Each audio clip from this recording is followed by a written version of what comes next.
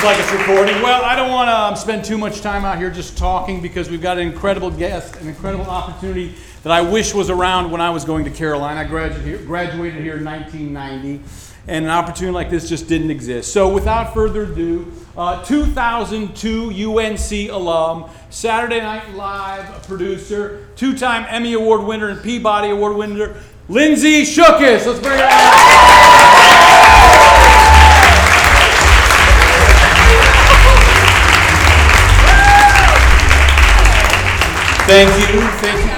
Thank you, Lindsay, for doing this. I have an impulse to call you Shookus. Is that? That's what I've been called for most of my life. Is that okay? Yeah, it feels right. I mean, I've had a lot of nicknames too, so you have one of those great last names that you want to say. It feels good saying Shookus. Thank you. So, I like it.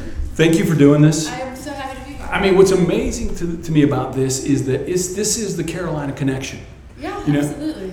There's so much of this process that the two Wills have been a part of, that have been like times where I'm like, why did I do this? Why am I back here trying to build this performance art space? And then a night like tonight happens and you're like, this maybe is why I did it. Right. And I thank my wife too, Beth, because she's the one who's like looked up successful Carolina. Did you hear that, Beth? Did you hear that, Beth? You Saunders. She's like, don't say my last name. Don't say my last name. All right. Don't mention my first name either. She's from the Bronx. But she looked up successful Carolina alums, and she was like, Lindsay Shookus, she's executive producer. She's a producer, Saturday Night Live.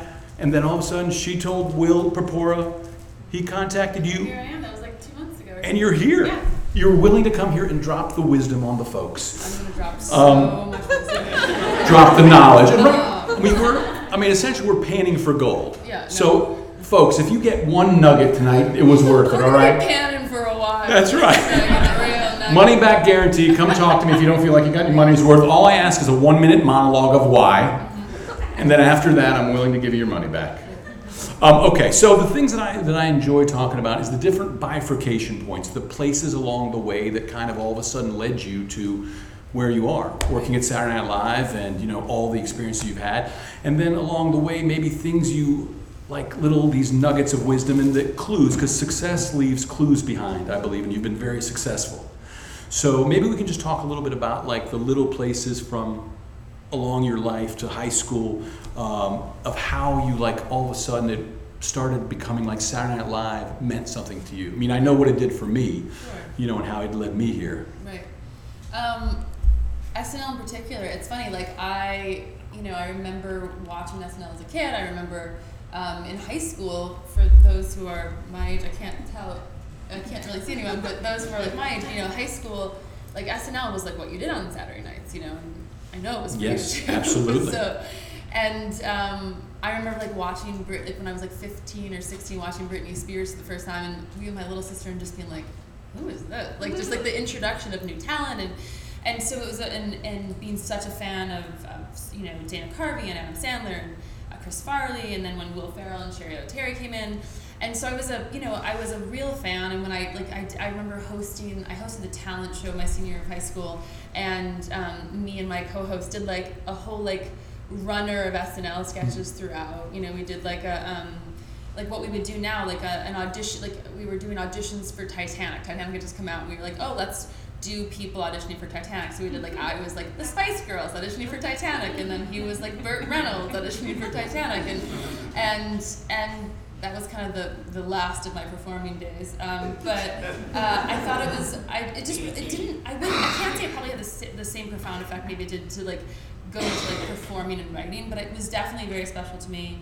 And but I also didn't know you could have a career in my line of work. I knew I wasn't gonna, once I got to Carolina and I realized, I'm like, oh, people are like really good at performing. Like I'm like, like I'm okay, I can get by with my family, but I'm not a great performer, and I was like, I don't want to do it if I'm not great.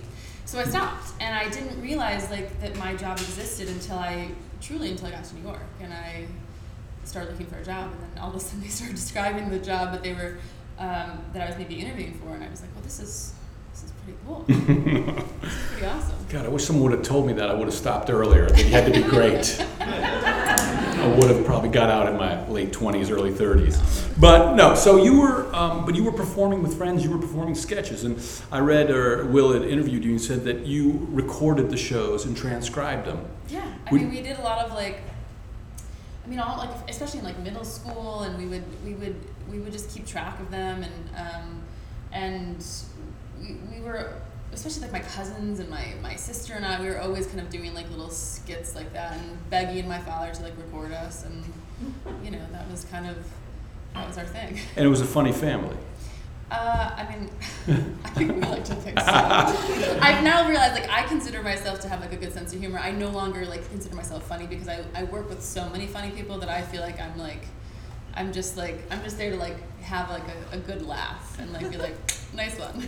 But you were doing some great bits back there. We had some good we were bits. doing some solid bits. Good bits we had that. It was wow, we're doing bits here. Yeah, I kept up. Thank you. Yeah, absolutely. There's a lot of yes and. Thank you. I've had 16 years of practice, but I appreciate that's a compliment. That's high praise. I was running with wolves back there. But you and your mom would watch the show and you would discuss them? We would all of my family would talk about it, and my little sister was a lot younger than me, and I would talk about her, and it was I don't want to overemphasis, it was a thing in my life, but it wasn't I grew up being that's where I'm going. Uh-huh. I didn't know that's where I was headed. In fact, to be honest, in college I didn't watch SNL at all. Those of you who are in college, you should totally watch it as well. Don't do what I did. Watch the show. Our next live show is May 5th. But I really didn't watch the show in college. And then when I graduated, I kind of came back to it. Mm-hmm. And how did you pick Carolina from, when you were in high school? I grew up in Buffalo, New York, and my parents, we used to drive from Buffalo to Florida for spring break every year, and we'd stop, halfway, which was 14 hours from Buffalo and 14 hours left to Florida. And one time when I was 10 or 11, we stopped in Chapel Hill.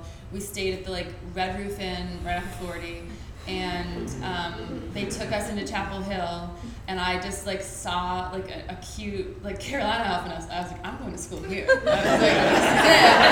I found it, found my place.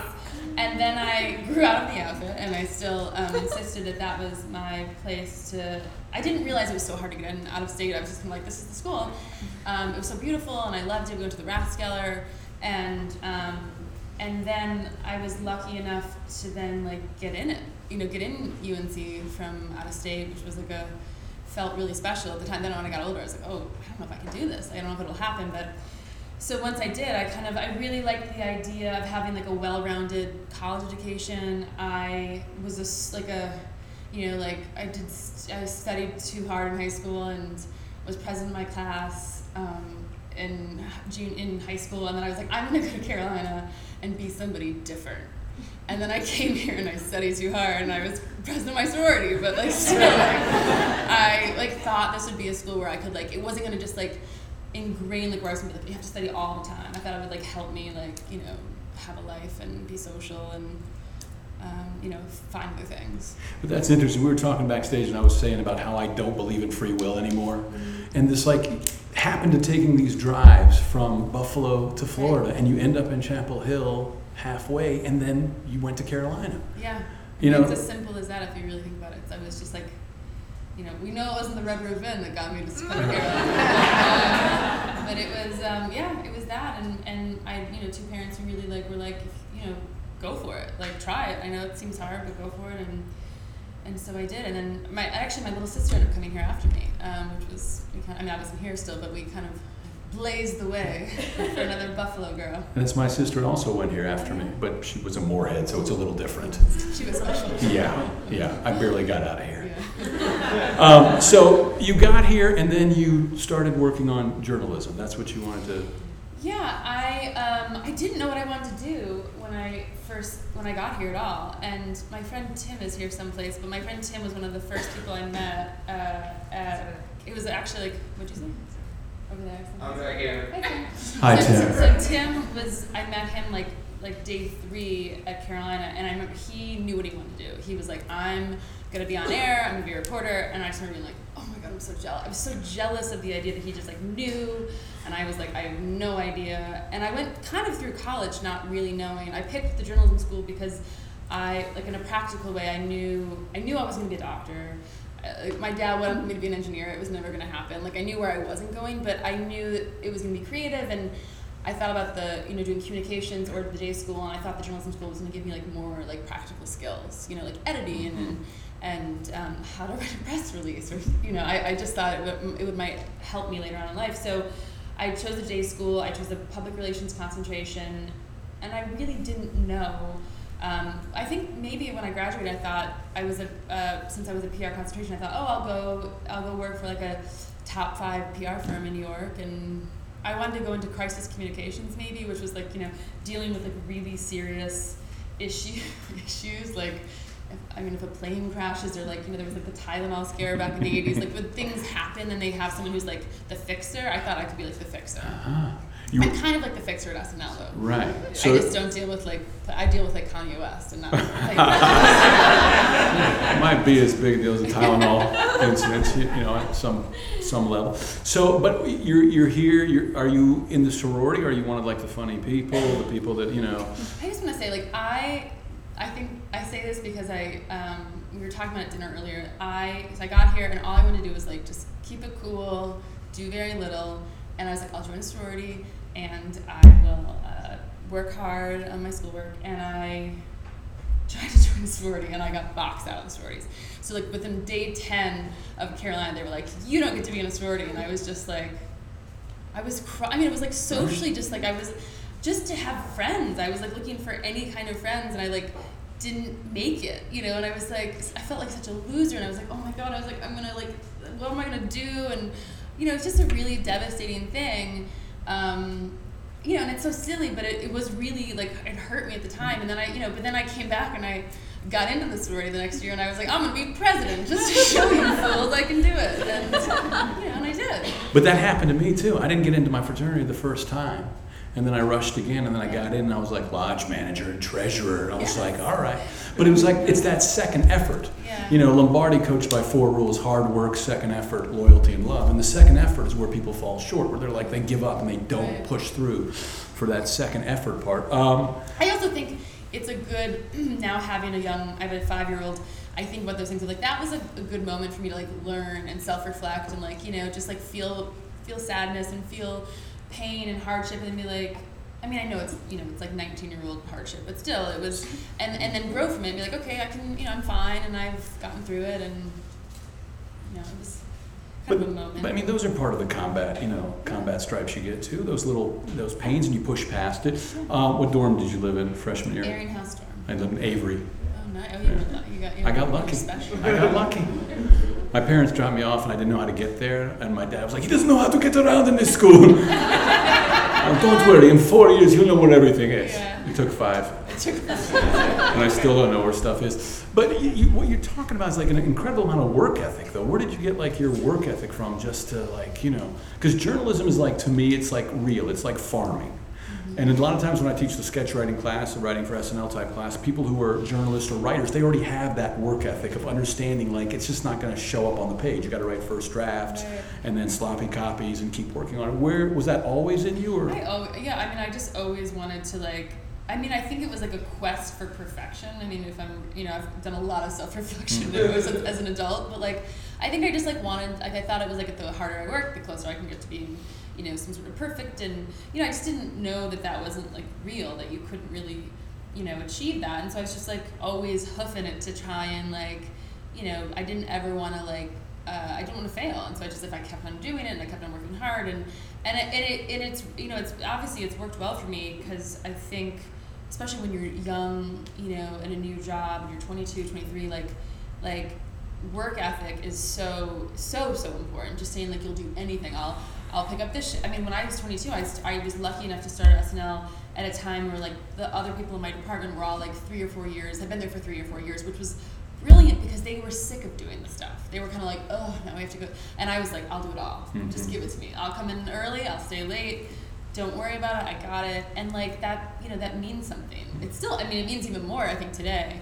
But it was just in me. I can't really explain I didn't have parents who like pushed me that hard. They were just like awesome, great parents, but it was kind of in me. So it was just your nature. Yeah. Like I just like really wanted to do great. Yeah, my sister's like that. My dad's like that. One of my daughters is like that, but my mom and me and my other daughter are not like that. But so thank God, the world would be tough if all of us were like that. Now you got the internship at New Line Cinema while you were at Carolina, right? And how did that come about to somehow get an internship at a major film company? Yeah, that was the summer after my junior year, between junior and senior year, and I honestly that one I had to I didn't know anybody in show business. My aunt knew a person, I mean, it was truly going through 5 people, and I finally got a phone interview with someone at New Line Cinema my junior spring, and I got this internship. I'm not even really sure why. Maybe the woman was forced to do it. I don't know. But she hired me, and I came that summer, and I quickly realized internships a lot of the time you're not doing really important stuff. You're really when they say you're support staff, support staff, and one side my boss sent me to Bergdorf's to go buy a pair of shoes for her to match this outfit. I was really doing some Devil Wears Prada kind of stuff. But what I realized, and what I always kind of tell students that I meet, is you can get coffee and you can answer phones, and you can do all that stuff, and that's fine. But what you learn is opening your ears and watching what's happening in front of you, watching when there's a problem, when there's a crisis, when someone's talking to another person, when how someone else handles phone skills, what do they do if someone's late, how do they handle politics in an office, and that's where you kind of really pick stuff up. And I was really just I'm gonna take it all in, and so I worked hard, and I made sure I created really good relationships with the women who I was working for, and that's what paid off. I stayed in touch with the woman who was my boss at New Line Cinema. A year later in July, I remembered being an intern, her birthday being July 1st, made her cookies, sent her cookies. I was let's real butter up here. And then I moved to New York with a job 2 months later, and she was the first call I made. And I was hi, I'm here. Do you know anything? Do you have any leads? And she 2 days later was do you want to work for Lauren Michaels at SNL? And I want to say it was kind of that simple. I then had a 4-week interview process. He already had hired someone. I went and I got hired as the assistant to the producer whose job I have now. And I graduated in May 2002, September 30th, 2002, I started my first day at SNL. Wow. And I've never lied. Part of what you're talking about, I learned this once from a contractor friend of mine. His father taught him to borrow with your eyes. So when you're on a site, you're watching everything going on. You're not talking, you're listening, but you're learning and you're taking it all in about how things actually work. And I think that's sometimes where people fall short. They want to keep participating and jumping in and chiming in, where it's just watch and learn. Yeah, I think that's the real thing I've seen kind of with the young people who have come into my show recently and interns. It's just they're so anxious to jump ahead and I want to be doing this and producing this and making these films, and I admire people who want to make their own films and do it in film school or whatever it is. But when you're in a professional environment, you kind of have to that's a new world, and you have to kind of just take the back seat and try. And I've seen people do it really well. You can either take it all in or you can just get coffees and answer the phones, and there's 2 totally different ways to do it. And but I think it's really great what you can. I learned so much. My boss, who was the producer before me, she used to let me listen to her phone calls, and so I learned so much the first few years just listening to the way she spoke to people. Just how does she talk to talent? How does she talk to her boss? How does she talk to Lauren? How does she talk to the cast members? How does she deal with problems? And all of a sudden I woke up 3 years later being oh, I kind of know it's in me now, and I didn't, it's not someone taught it to me, but I just listened. And it's a great way to learn. I mean, it's kind of, have you seen the movie Limitless? Basically the gist of it is what you're saying. All of a sudden you don't. Bradley Cooper? Yes, exactly. I love the concept, but basically you have the knowledge, you didn't realize I can do this. Guys, this is brought to you by Limitless, starring Bradley Cooper. Check it out on Netflix. We're going to play it now. But Will Papora, who is one of the producers with Will Neville on this. He interviewed you, and some of the stuff off of this, he said, learn how to be liked in professional situations, and learn how listening was important in being part of an environment like that. Is that part of what you're describing? Yeah, I mean, I think, one of my my biggest strengths is that I figured out, I mean, my job is so much based on relationships, and I learned how to like look at someone and be like, okay, and try and figure out like, how am I going to best suit this person? How am I going to like kind of be a little bit of a chameleon to be like, to create this great relationship? Not saying like, who I am just goes to the wind, but like I really, you do have to learn how to build relationships quickly and build really strong relationships and adjust yourself to like, how I specifically speak about like hosts. If a host comes in, you can imagine if it's like Miley Cyrus is one week and the next week's Bruce Willis and the next week's Chris Rock and the next week's Mick Jagger, how you talk to them, how you adjust, each week is different, each relationship is different, and so you kind of have to learn that skill of how do I adjust myself and how do I kind of take the temperature and stick my toe in water, and it's really kind of an exciting challenge. That's the part of the job I love, is like each week, I always say like I have 48 hours to get the host to like me and trust me and like say they'll tell me their whole life story within 48 hours. And like sometimes I don't always score big time. I mean, now I kind of feel like I've got it down, but I have from like Monday to Wednesday to get the host to trust me, and it's a cool challenge, It's interesting. And so, like you said, you got a chance to listen in on her conversations with other people, and she was different. How was she? How can you describe how she might have been different or indifferent with talking with Lauren or with a host or something? Well, I think. Was it a subtle thing? I mean, I think it's pretty. Oh my phone here. I think it's pretty subtle. I mean, I think there's no like real art form to. There's no like thing. The top 3 things you do to talk to talent. But I think it was just like. My friend said earlier, it's like a lot of it's like learning how to convince someone to do something they don't really want to do, and like, and that's kind of an art form. And so like listening to her, I don't really know what I don't have like the 1, 2, and 3. Here's how you do it. I make a lot of money from a book like that if I really know how to do it. But that was kind of part of it, like seeing how she dealt with like, okay, I know you're scared. I see kind of, but it's so much about bonding with someone and feeling like that you understand them and that they can trust you and that you're on their side, and seeing like breaking down that barrier, like we're close and I'm here for you, and now I'm going to convince you to do something you don't want to do. You said like it was a process. I mean, jumping back to getting the job. And I think part of like what I enjoy is the nuts and bolts of like how many interviews, how long was the interview to get, because a lot of what we have been trying to do at the Pit, in our classes, what we do is to demystify. Here's what an SNL sketch looks like. Here's how many are in a packet. Here's what their auditions look like. Not to say that you can't find this information anyway. Right. It's like it's 5 minutes or under, 3 characters, 3 impersonations. But helping people go like, this is really, there's no hidden, they're like, well, how do I get my thing to somebody? It's like everybody on a show is in the credits. Right. If you want to reach someone, IMDb Pro, and you can get to someone and write a letter that's extricated of all crazy. Right.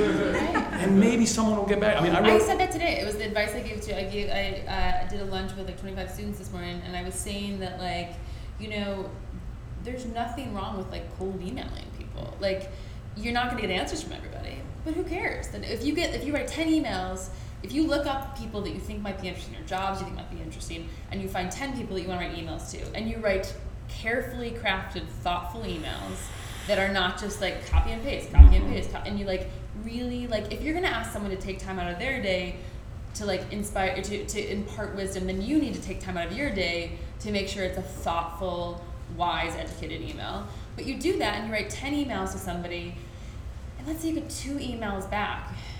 That's a score. That's a win, And I honestly write back to cool emails a lot. If they're not copy and paste emails, I'll just like forward to my assistant and be like, set something up with this person. If it's an email that I think is like, the person took the time. I think people helped me out so much when I was, when I graduated, and I just think it's like the cycle of like generosity. Mm-hmm. I mean, for me, like Christmas Eve '89, I was watching SNL, didn't know what I was going to do with my life, and I had this epiphany: I want to write for SNL some point in my life. Right. And then for some reason at the time, just naivete, I wrote a letter to Lauren, right. And he had someone, contact me. They called my number at my fraternity. Yeah. And all of a sudden I was like, are you doing a bit? They're like, no, someone from SNL's on the phone. I was like, wait. It was a joke. And that's how it started, to find out from that about Second City, and and began the journey that eventually led back there, 9 years later. I think also it's like having been with all the assistants and seen all the mail, like it was a little bit, that was luck that letter got to him, because 90 out of 100 might not, but it did, which is another reason why you keep it up. You don't just stop. You don't just say like, okay, well, no one responded to my first 10 emails, so therefore I'm a dummy. It's like you keep it going, you keep trying, because people will, and it's just because a lot of it is. Sometimes I miss emails, and I meant to write back and I forgot, and so it is like you have to kind of be determined and push through, and sometimes and take rejection. And not even like not getting a cold email response is rejection, but allowing yourself to be like, let's just keep trying. Mm-hmm. But luck is, yeah, I'm in my job, partially luck, timing. Right. But also like you're the person you were the assistant to. They knew right away like you were going to be good with talent, right?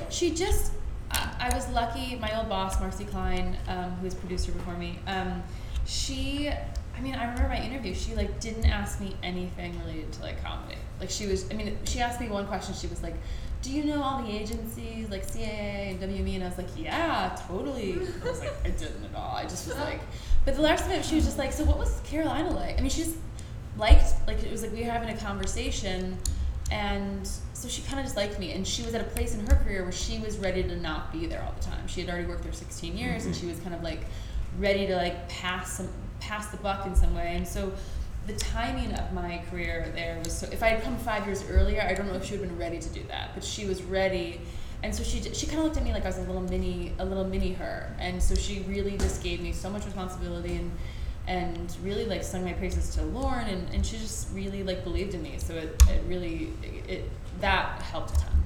And then Alec Baldwin was hosting one point. He asked you, what do you want to do with your life? Yeah, I remember it was maybe a year and a half into my job, or 2 years, and Alec hosted. It was the first time I met him, and we were sitting. I was there till 2 a.m. one night on a writing night, and Alec and I were sitting on the couch waiting for a meeting to start, and he was just like, so what's your deal? Where are you from? What do you want to do?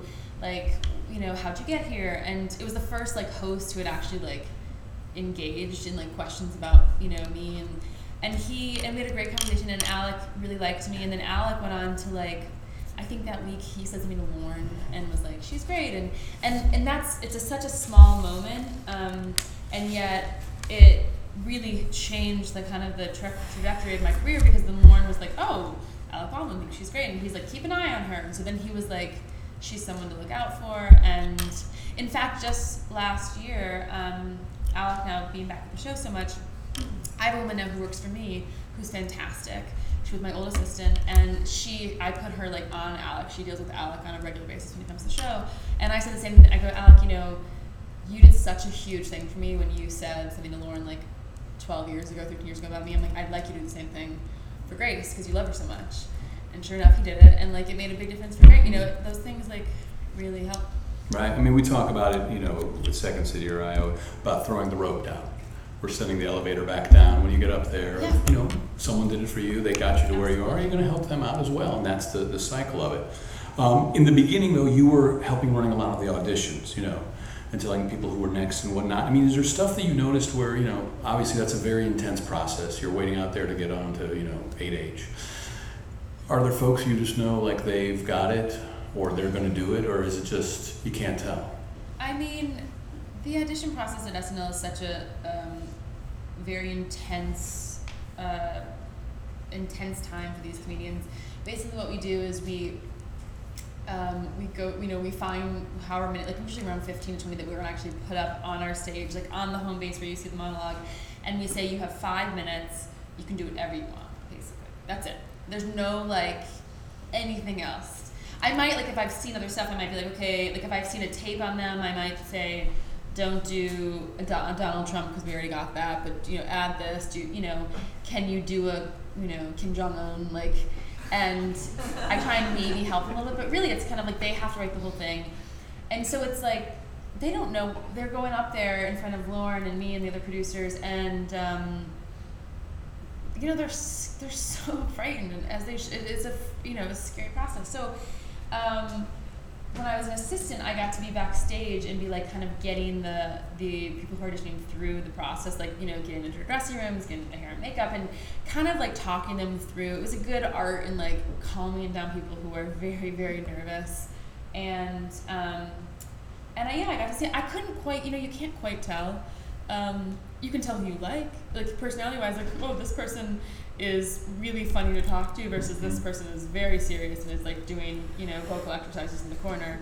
And you know, the nice thing about SNL, we really do care about what this is like. We care about like talking to them and making sure they're fun and that they're funny and that they have a funny personality, because it's not so much of SNL is based on getting along with the group, the social aspect of it. You know, you have to be able to write with people, and so if you're like a loner and you don't do anything and you don't want to work with people, it does affect the vibe. So you know, you can't always tell. Like I could always tell who I really like to be around, and like Kristen Wiig is someone I just like.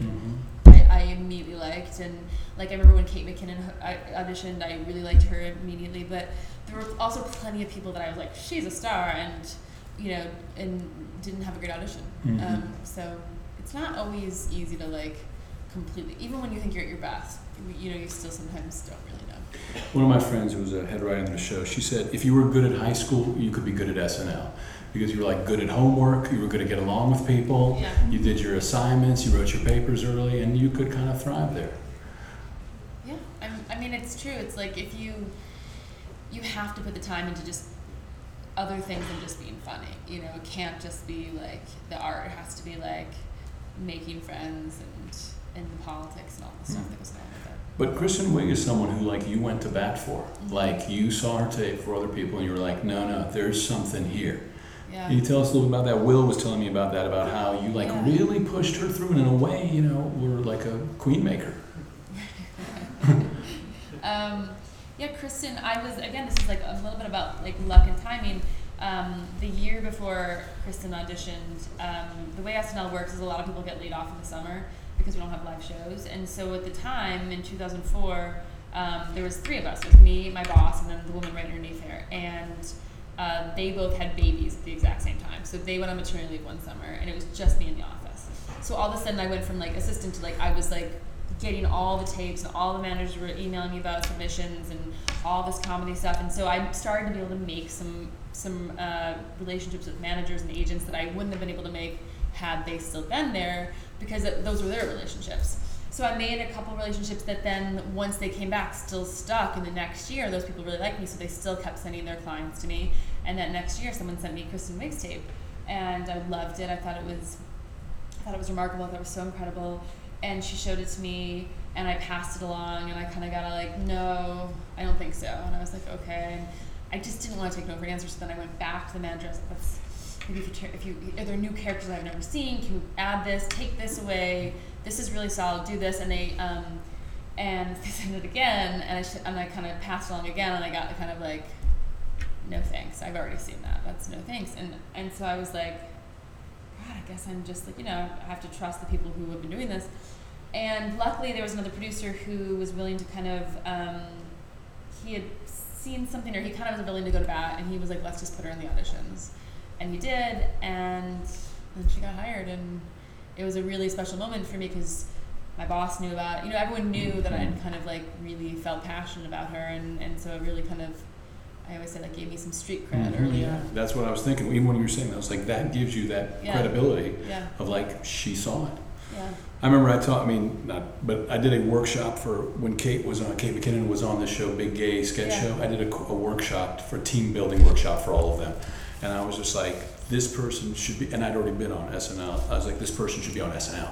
Yeah. But sometimes you see someone, you just know, like, they have that thing that works perfectly for the show. Right. You know? But then sometimes I've seen people who I'm like, that person's a genius and that'd be perfect, but then they're not, you know, so it's not just, you know, it's not always, you're not always accurate. You have to, but also you have to be able to like make mistakes. You have to be able to be like, I'm going to put my name on the line for this person, and even if they're not right, I have to just like go home at night and deal with it, because it's like you can't be if you are too afraid to make a mistake and be wrong, then you're just playing it safe, and you're never going to find the genius people.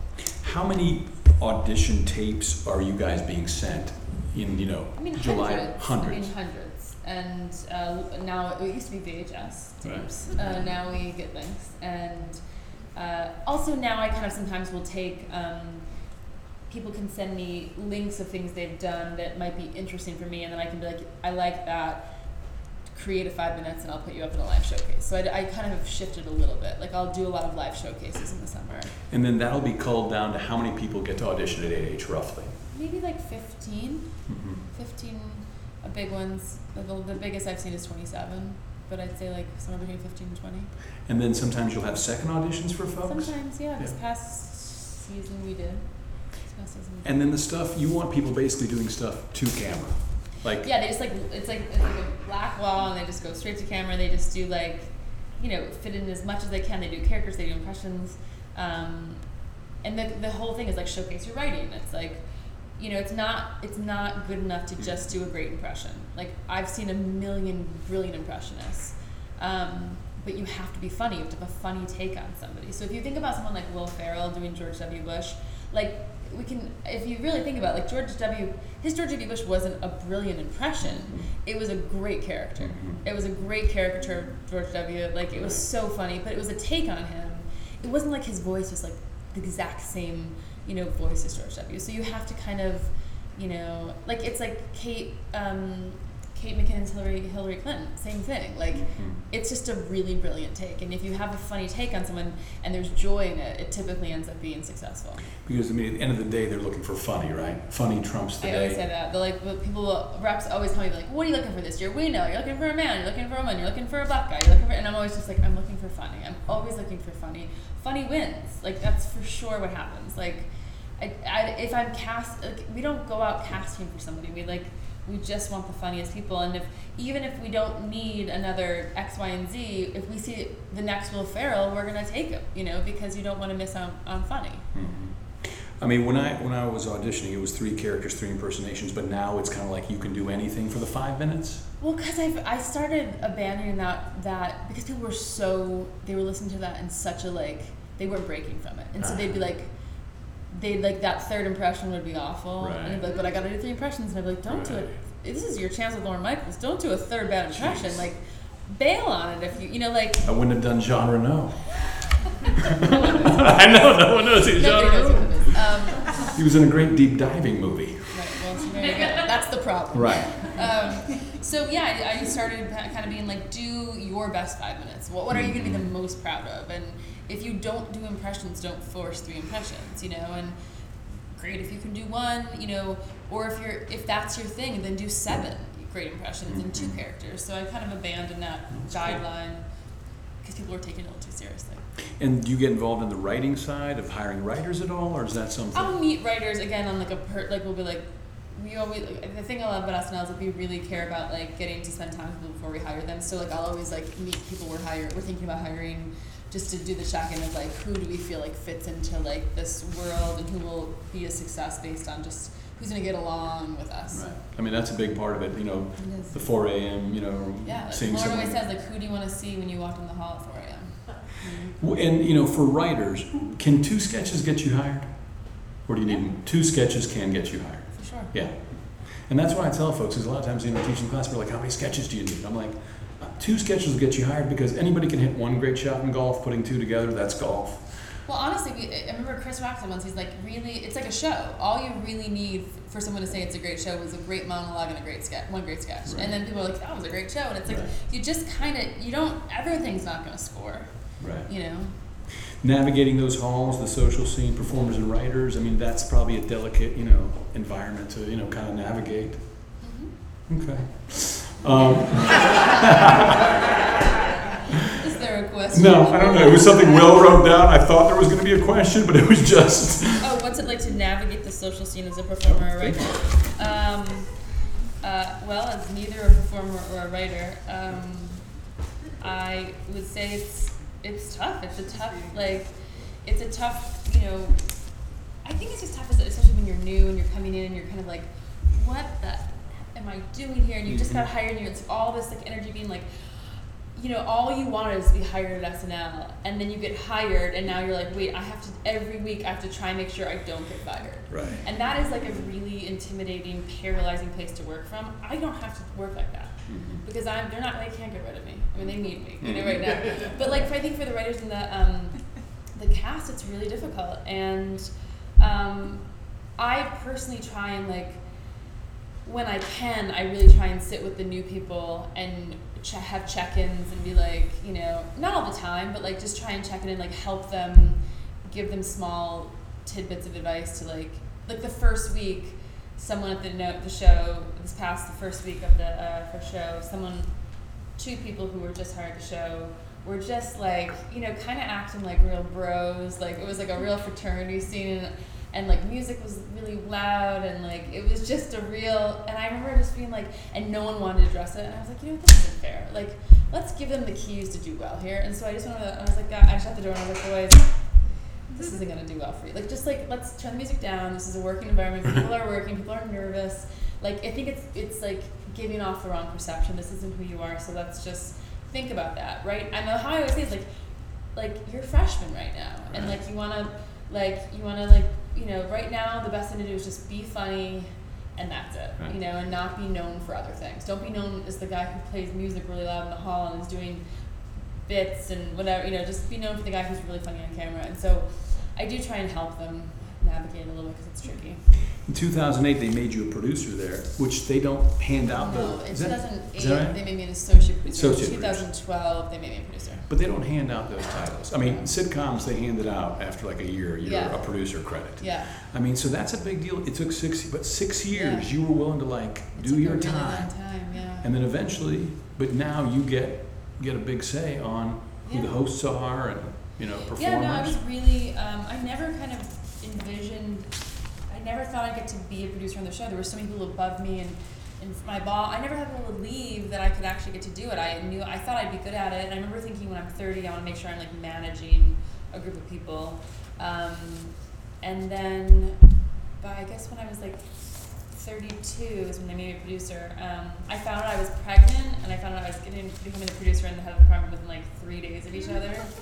And I just cried. I did a lot of crying. I was like, this is not how I expected it. Like, this is not me at my best. Like, I really wanted to I wanted both things so badly, but I didn't want them at the same time. And I felt all this pressure to be like, just as like a woman, I was like, I don't want to be perceived just as a mom or just as someone who's going to like leave and go maternity leave and right or not, I think it's women have to go through a tough thing of like, if you want to have a kid, it's a tough struggle. But I was so set that I was like, I want to prove myself that I'm really good at this job before anyone thinks of me as like, well, she's a mom now. So I just hid it. I just like fully hid my pregnancy, and I hid it for so long. I think I made it to like 21 weeks, like more than half the pregnancy. I was the one who was like carrying a watermelon around to be like, just or like a book bag in front of my stomach so nobody would notice that I had a little baby bump. But I was so panicked that I wouldn't get to prove myself, and so I spent a really long time to prove. I also made sure I had like my contract signed, everything, and I wanted my I remember when he made me producer, I wanted my title to air on television. So then I was like, no. I mean, I know that seems silly, like someone's gonna take away your title because you're pregnant. I just, I was panicked, and so I watched that title air, and then like the following day I was like, pregnant. And then my stomach, I swear, just like, and I do remember saying to Lauren, like, I went in being very much like matter of fact, not like, this is a celebration of life. I was just like, here's the deal. I'm pregnant. I'm still going to work hard. I've worked really hard. I'm going to still be in meetings. I'm going to come back even better. And he was like, children are miracles. He was like, this is okay. Like, this is cool. And I was just like, okay, well, fine. And then I had my daughter. That following February, I worked a 14-hour day on my due date. Justin Bieber was the host of Musical Guest, and it was February 9th. I put on a dress, I put on high heels. And at the end of that night, I remember I looked at Lauren, he was like, you going to the party? And I was like, no, I'm going baby. This has to come out. And so I went to 2 days later, had a baby, and I remember I just, again, was like, I wanted to make sure that I I was smart about it, and then I like kept my foot in it enough that it wasn't going to be like I just disappeared. So I made a couple phone calls, and I remember like after I had her like a week later or two, and I remember Lauren called me after 2 weeks and he's like, Lindsay, just like take some time, like you just had a baby, you need to like spend this time with your family. And then at like 3.5 weeks, like I'd been over 3.5 weeks, he's like, so when are you coming back? And I was like, what's the date of return? And I did, I came back really early. I came back when my daughter was like 6 weeks old. But I thought it was important to me, and it was important for my job, and it felt like it was a really healing thing for me to like go back to work and be like, and I wasn't like full time, but I was coming back and I was doing something I was good at that wasn't about a baby and breastfeeding, and I was like, oh yeah, I'm really good at this, and it was like a good thing for me to like remember that I had this other part of my life, and now I spend a lot of time trying to balance both, pretty much unsuccessfully, but I try, and yeah, that question wasn't about having a baby. But that shows how valuable you are to him in the show, though. I mean, so you're involved in like who's the host, right? You are involved in those meetings, deciding who the hosts are, who ultimately becomes part of the cast. Because a lot of times with the title producer, people and civilians or people not in entertainment industry, what does a producer do? What does that mean? Right. Yeah, I mean, in a lot of places, producer means like it's like raising funds. Like Broadway, producers raise money. I don't raise money. I spend money for the show. My job really consists of I'm the head of the talent department. I book all the hosts. I book all the musical guests. I deal with all the talent when they come in. So the host comes in on Monday. They're there till Saturday. I'm kind of the person who's trying to get the best out of the host and kind of represent the show, but also represent them and hope that we're going to meet in the middle somewhere with stuff the host would be good at.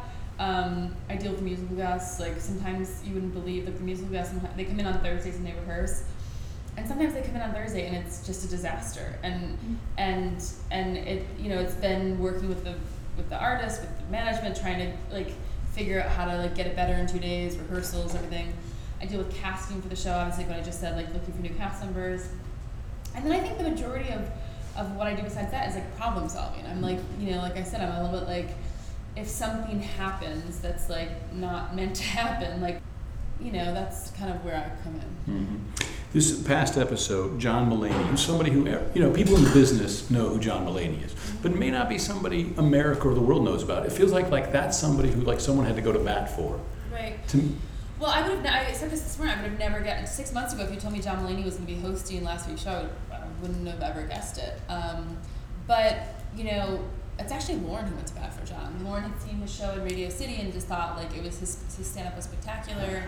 And we knew he had a Netflix special coming out, so then I suggested to Lauren, I was like, why don't we, Ted Sarantos, who's the head of Netflix, was coming to the show that night. I was like, why don't we talk to Ted and see if he'll move the special, close to when we're close to April. So then at least it makes sense of why he's hosting. There's like a reason, there's momentum, and it's good for him. And Ted said yes, and literally it was like March 17th we talked to Mulaney, and March 18th Mulaney called me to talk about it, and then March 19th he said yes, and then April 14th he was hosting. Right, he did a great job. It was a great episode. I don't know if anyone's seen the show. John Mulaney, who's like a stand-up comedian who most people probably don't know, he did a monologue, probably like a 6 or 7 minute stand-up monologue on Saturday night, and it was so funny. And I think to me that's the kind of show that we love to do, where like a lot of people don't know him, especially in Middle America. A lot of people don't know him, but I think that was like a life-changing monologue. Oh yeah. Because people don't know who he is, and then they see that kind of comedy, and it's like they're discovering him in such a brilliant way, and I'm like, I think his life will be changed. Oh, absolutely. Yeah. No, it was a great moment. I encourage all of you to go back and look it up online. It's really spectacular. Sam Smith is another person who you saw in Austin. No one really knew who he was, and you went to bat for him and said, this guy should be a musical guest. Yeah, that was a really, I was in some meeting in LA, and some agent came in and was like, schmoozerson. I was just like, have you heard about Sam Smith? And I was just kind of like, no, rolled my eyes. And he's like the next big thing, I think, and he's like a cross between Adele and Boy George, is what he said. And I was like,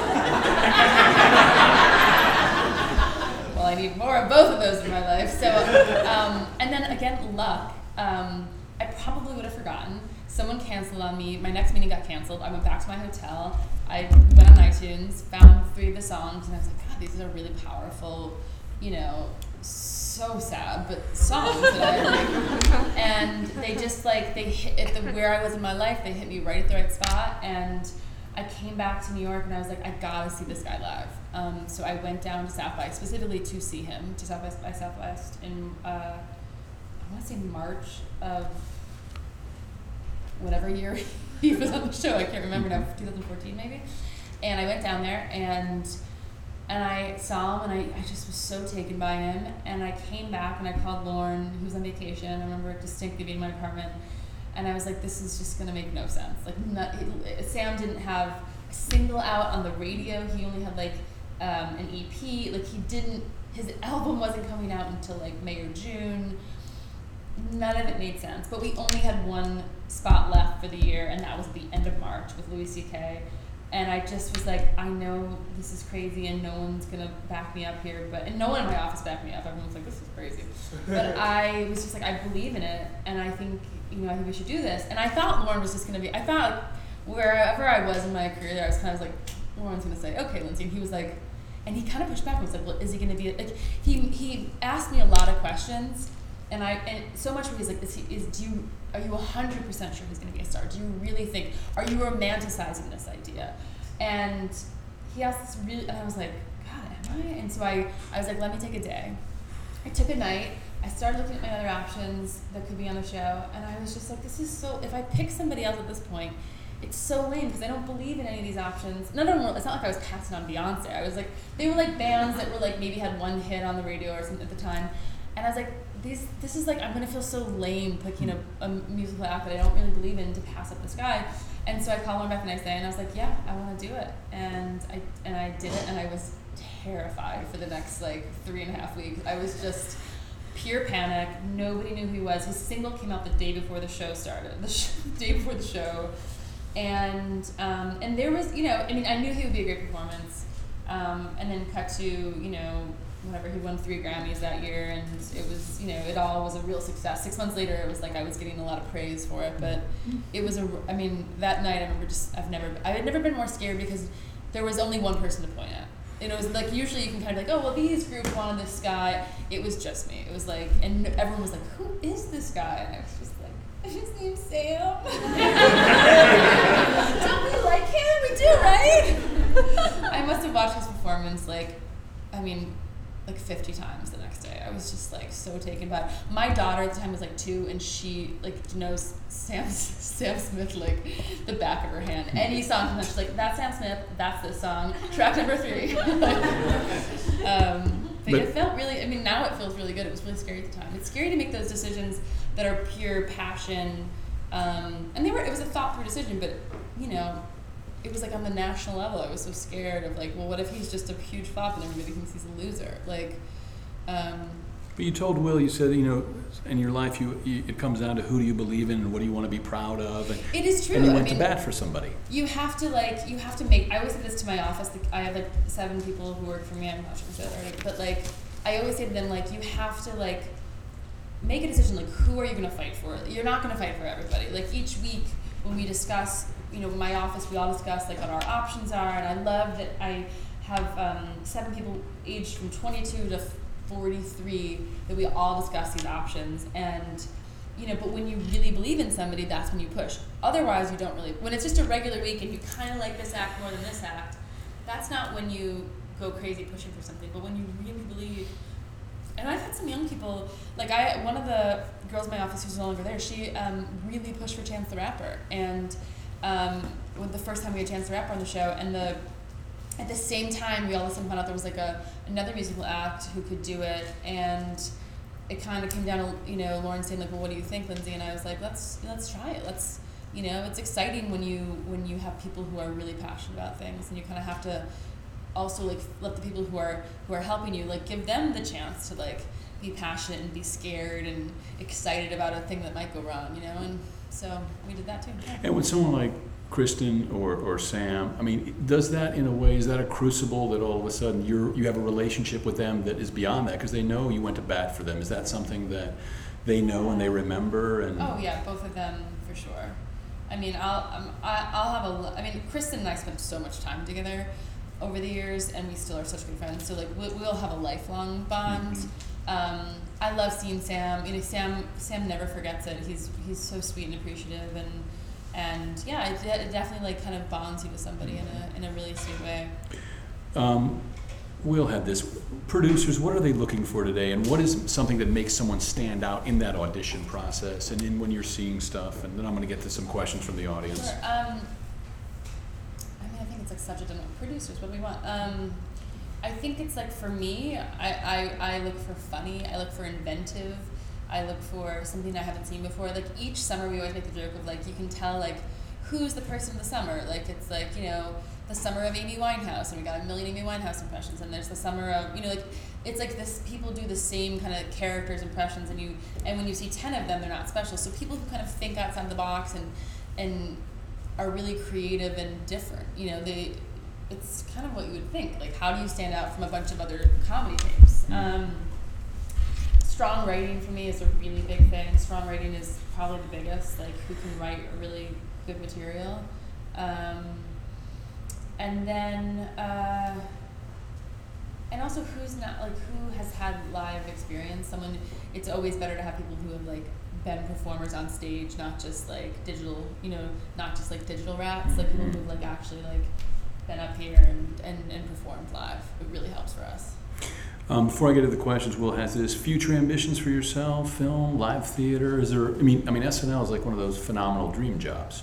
Yeah. I mean, is it just one of those things like your former boss at a certain point you'll know like it's time to go to the next thing, or? No, I mean, my job is so all encompassing right now that it's like when I get to do a lot of great stuff. I imagine someday I'll leave. I have the greatest job in New York, so I don't imagine like.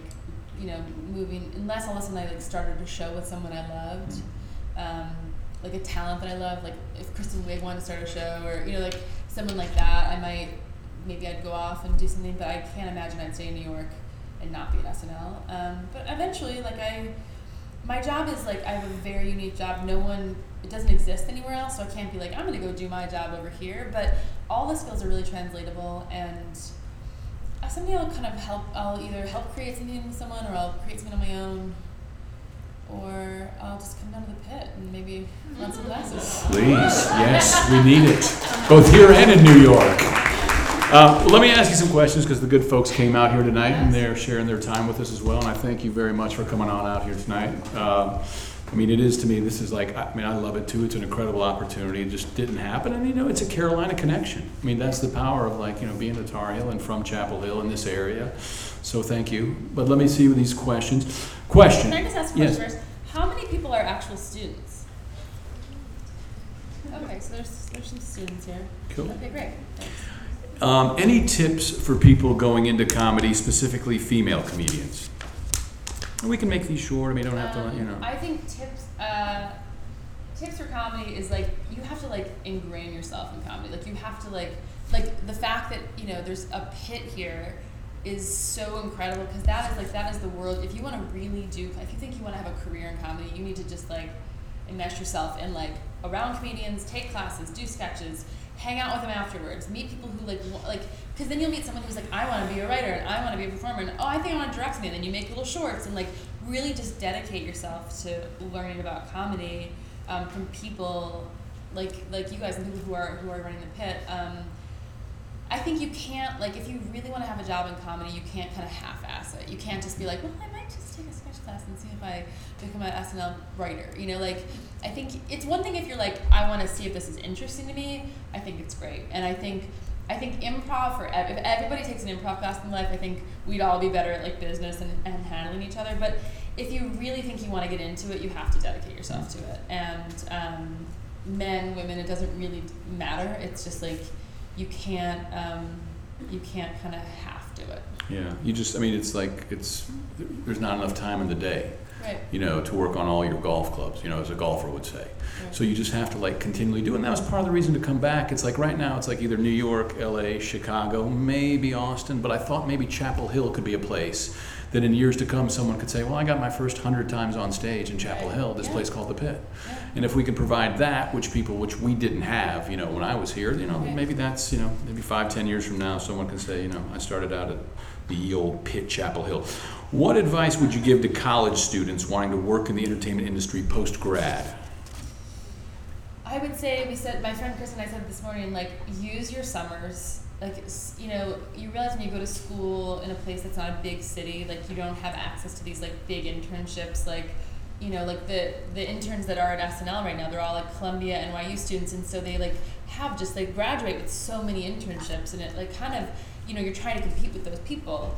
And so I would say, really kind of be creative. When I was a senior here, I worked at, Michael Jordan had a restaurant called 23. I worked at the restaurant as a waitress, and then my senior year I convinced them that they should pay me to be their like head of marketing, and I just like made a job for myself, and I was like, you guys need help, and I was just they're now out of I was a pro, but like that, like I knew that I couldn't get some like crazy. I worked at the United Way here, but I wasn't going to be able to I needed internships, I needed things in my resume that were like applicable to like what I was gonna eventually do, or at least along somewhere like business related. And so I really you have to get a little scrappy, especially in smaller towns, and be creative, but you have to get internships to make yourself competitive when you graduate. You have to use your summers, you have to use your anytime you can, and because I remember my mom once in a while will send me something like, oh, this resume from Buffalo, and this girl graduated, and it'll be like, she'll have just been a lifeguard, and I'm like, I can't help get this girl, it's hard, you need something on there. So I would say, you have to kind of move to New York or LA, Chicago maybe, but like, those are the best places, if you want to really get into entertainment, those are the best places to do it. And I moved to New York and got a job, and it was scary and really frightening, and, but like I said before, like you can send cold emails to people. I said this morning to some people, and I think this is really true. If you're gonna write emails to like professional people who you like admire, or like you're trying to get them to meet with you, informational interviews, like how you write that email is so important. And I remember one of the girls today was like, oh, I always try and write about myself. I was like, no, don't write about yourself. Write about the person you're writing to, because everybody likes to talk about themselves. Everybody likes to be like, oh, this person loves me. Like. So write about, like, say, like, you really inspire me. I would love to learn more. If you can't meet with me, do you have someone who works with you who could meet with me? And like I said before, spend the time getting to know who this person is, and like put a little moment in there that they know that you took the time to research them. And I kind of believe in that stuff. Like I said before, I respond to those kind of emails all the time. But you have to kind of be in those cities. It's really important if you really want to get into show business. I would say, like, do it right after school.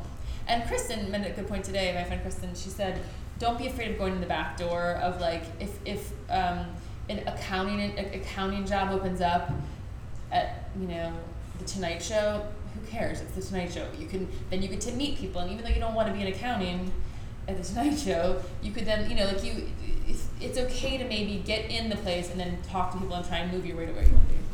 This one, they found out about the show because of my wife, so I'm going to ask this question. When you became an associate producer in 2008, was something, i.e. talent or energy, you felt was missing from SNL that you wanted to add? What about currently as well? No, sometimes you'll be like, oh, we're missing this kind of, like, you can sometimes guess, like, oh, well, we need like a manly, like, dad energy, or we're missing, like, someone who can kind of play a bunch of, the straight man, and you kind of sometimes know what you're looking for. I remember, like, a point in my early 2000s, someone being like, oh, we're looking for the next Jimmy Fallon. But again, you go into auditions and you're like, it's hard to be like, oh, that's exactly what we want, and they're the funniest person here. It doesn't always work like that. So, one of the things that I've tried to impart as a producer on the show and an associate producer is, like, giving people feedback. I don't think our show has been that good about being like, okay, you're not doing this quite, this is where you need to have improvement, this could be helpful if you do this, and I've been trying to give younger people feedback on their performance so they can like just get better. And that wasn't, I know that seems like a thing that you would just always do, but we don't have like reviews at SNL. You don't have like official like company reviews, so like I've been trying to be better about like doing that for the show. What was your most valuable summer experience while at Carolina? Is that the internship in New Line? Yeah, I think it had to be, just because I like lived in New York and I kind of had my first taste of show business, and it kind of gave me I remember having the moment of like, my aunt was like, well, people don't work in show business, and I was like, and I just kind of felt like I had no reason to think I couldn't do it. I was like, why not? Like, I think I can do this. Look at all these other people. And so it kind of just, it opened that as an option for me, that this was like a real job and people had careers in it, and I was like, I think I should pursue it. What is one of your favorite SNL memories? Like a moment that's like, wow, that was magical. My favorite SNL memories. One of them. What? Oh, the 40th. Thank you. Yeah, the 40th anniversary, which we did in February of 2015, was the hardest professional thing I think I will ever do in my entire life. I was in charge of there's only 4 of us that Lauren really trusts. So when you divvy up 4 people into like putting on a show that's that big, it's just, I was in charge of like booking 90 people on the show, dealing with them, promos, photos, of throwing a party for 1,000 people at the plaza, a red carpet. I'd never produced a red carpet, and it was just like it kept going, and so it was seating the audience, like just seating, 500 celebrities that don't sit down. That alone, and coming up with a seating chart for people who have ego. It was just all of it. It was the hardest thing I've ever done, and it was so special that night, just like when it all started to like, it was going and it was done running around, and I for sure just was like I was in like full black tie and like silver sneakers. Like there was I tried for a second to wear high heels, and then I was like, this is ridiculous, I'm gonna be running around all night. But it was just the most, I've never felt like I did that night. I felt so, I felt so proud, and I really felt like I was so crucial to that show, and it was, it was a very special night. Cool. I'll ask you just some fun questions at the end, and we'll wrap this up. If you could only eat one food the rest of your life? Pizza. Specific kind? Just pizza. Just pizza. That's what I was thinking, pizza. I love pizza. Although I love fried chicken pizza. as well. I love that. I just noticed that on the corner of Franklin and the main, there's three pizza. There's a pizza war going on in this town. There's a lot of pizza shops happening. Okay. Favorite ice cream? Mint chocolate chip. Good. Morning person or night owl? Night owl. Favorite teacher in high school? I had a gym teacher named Peter Sugg that I recently actually saw. He made everything. He was happy to do his job, and he made us all happy to be there. Well, thank you for coming tonight and making us happy to be here tonight. And Did I cover everything, guys? Everyone feel like you got everything? You guys feel like you got some wisdom? Some of the guys are free.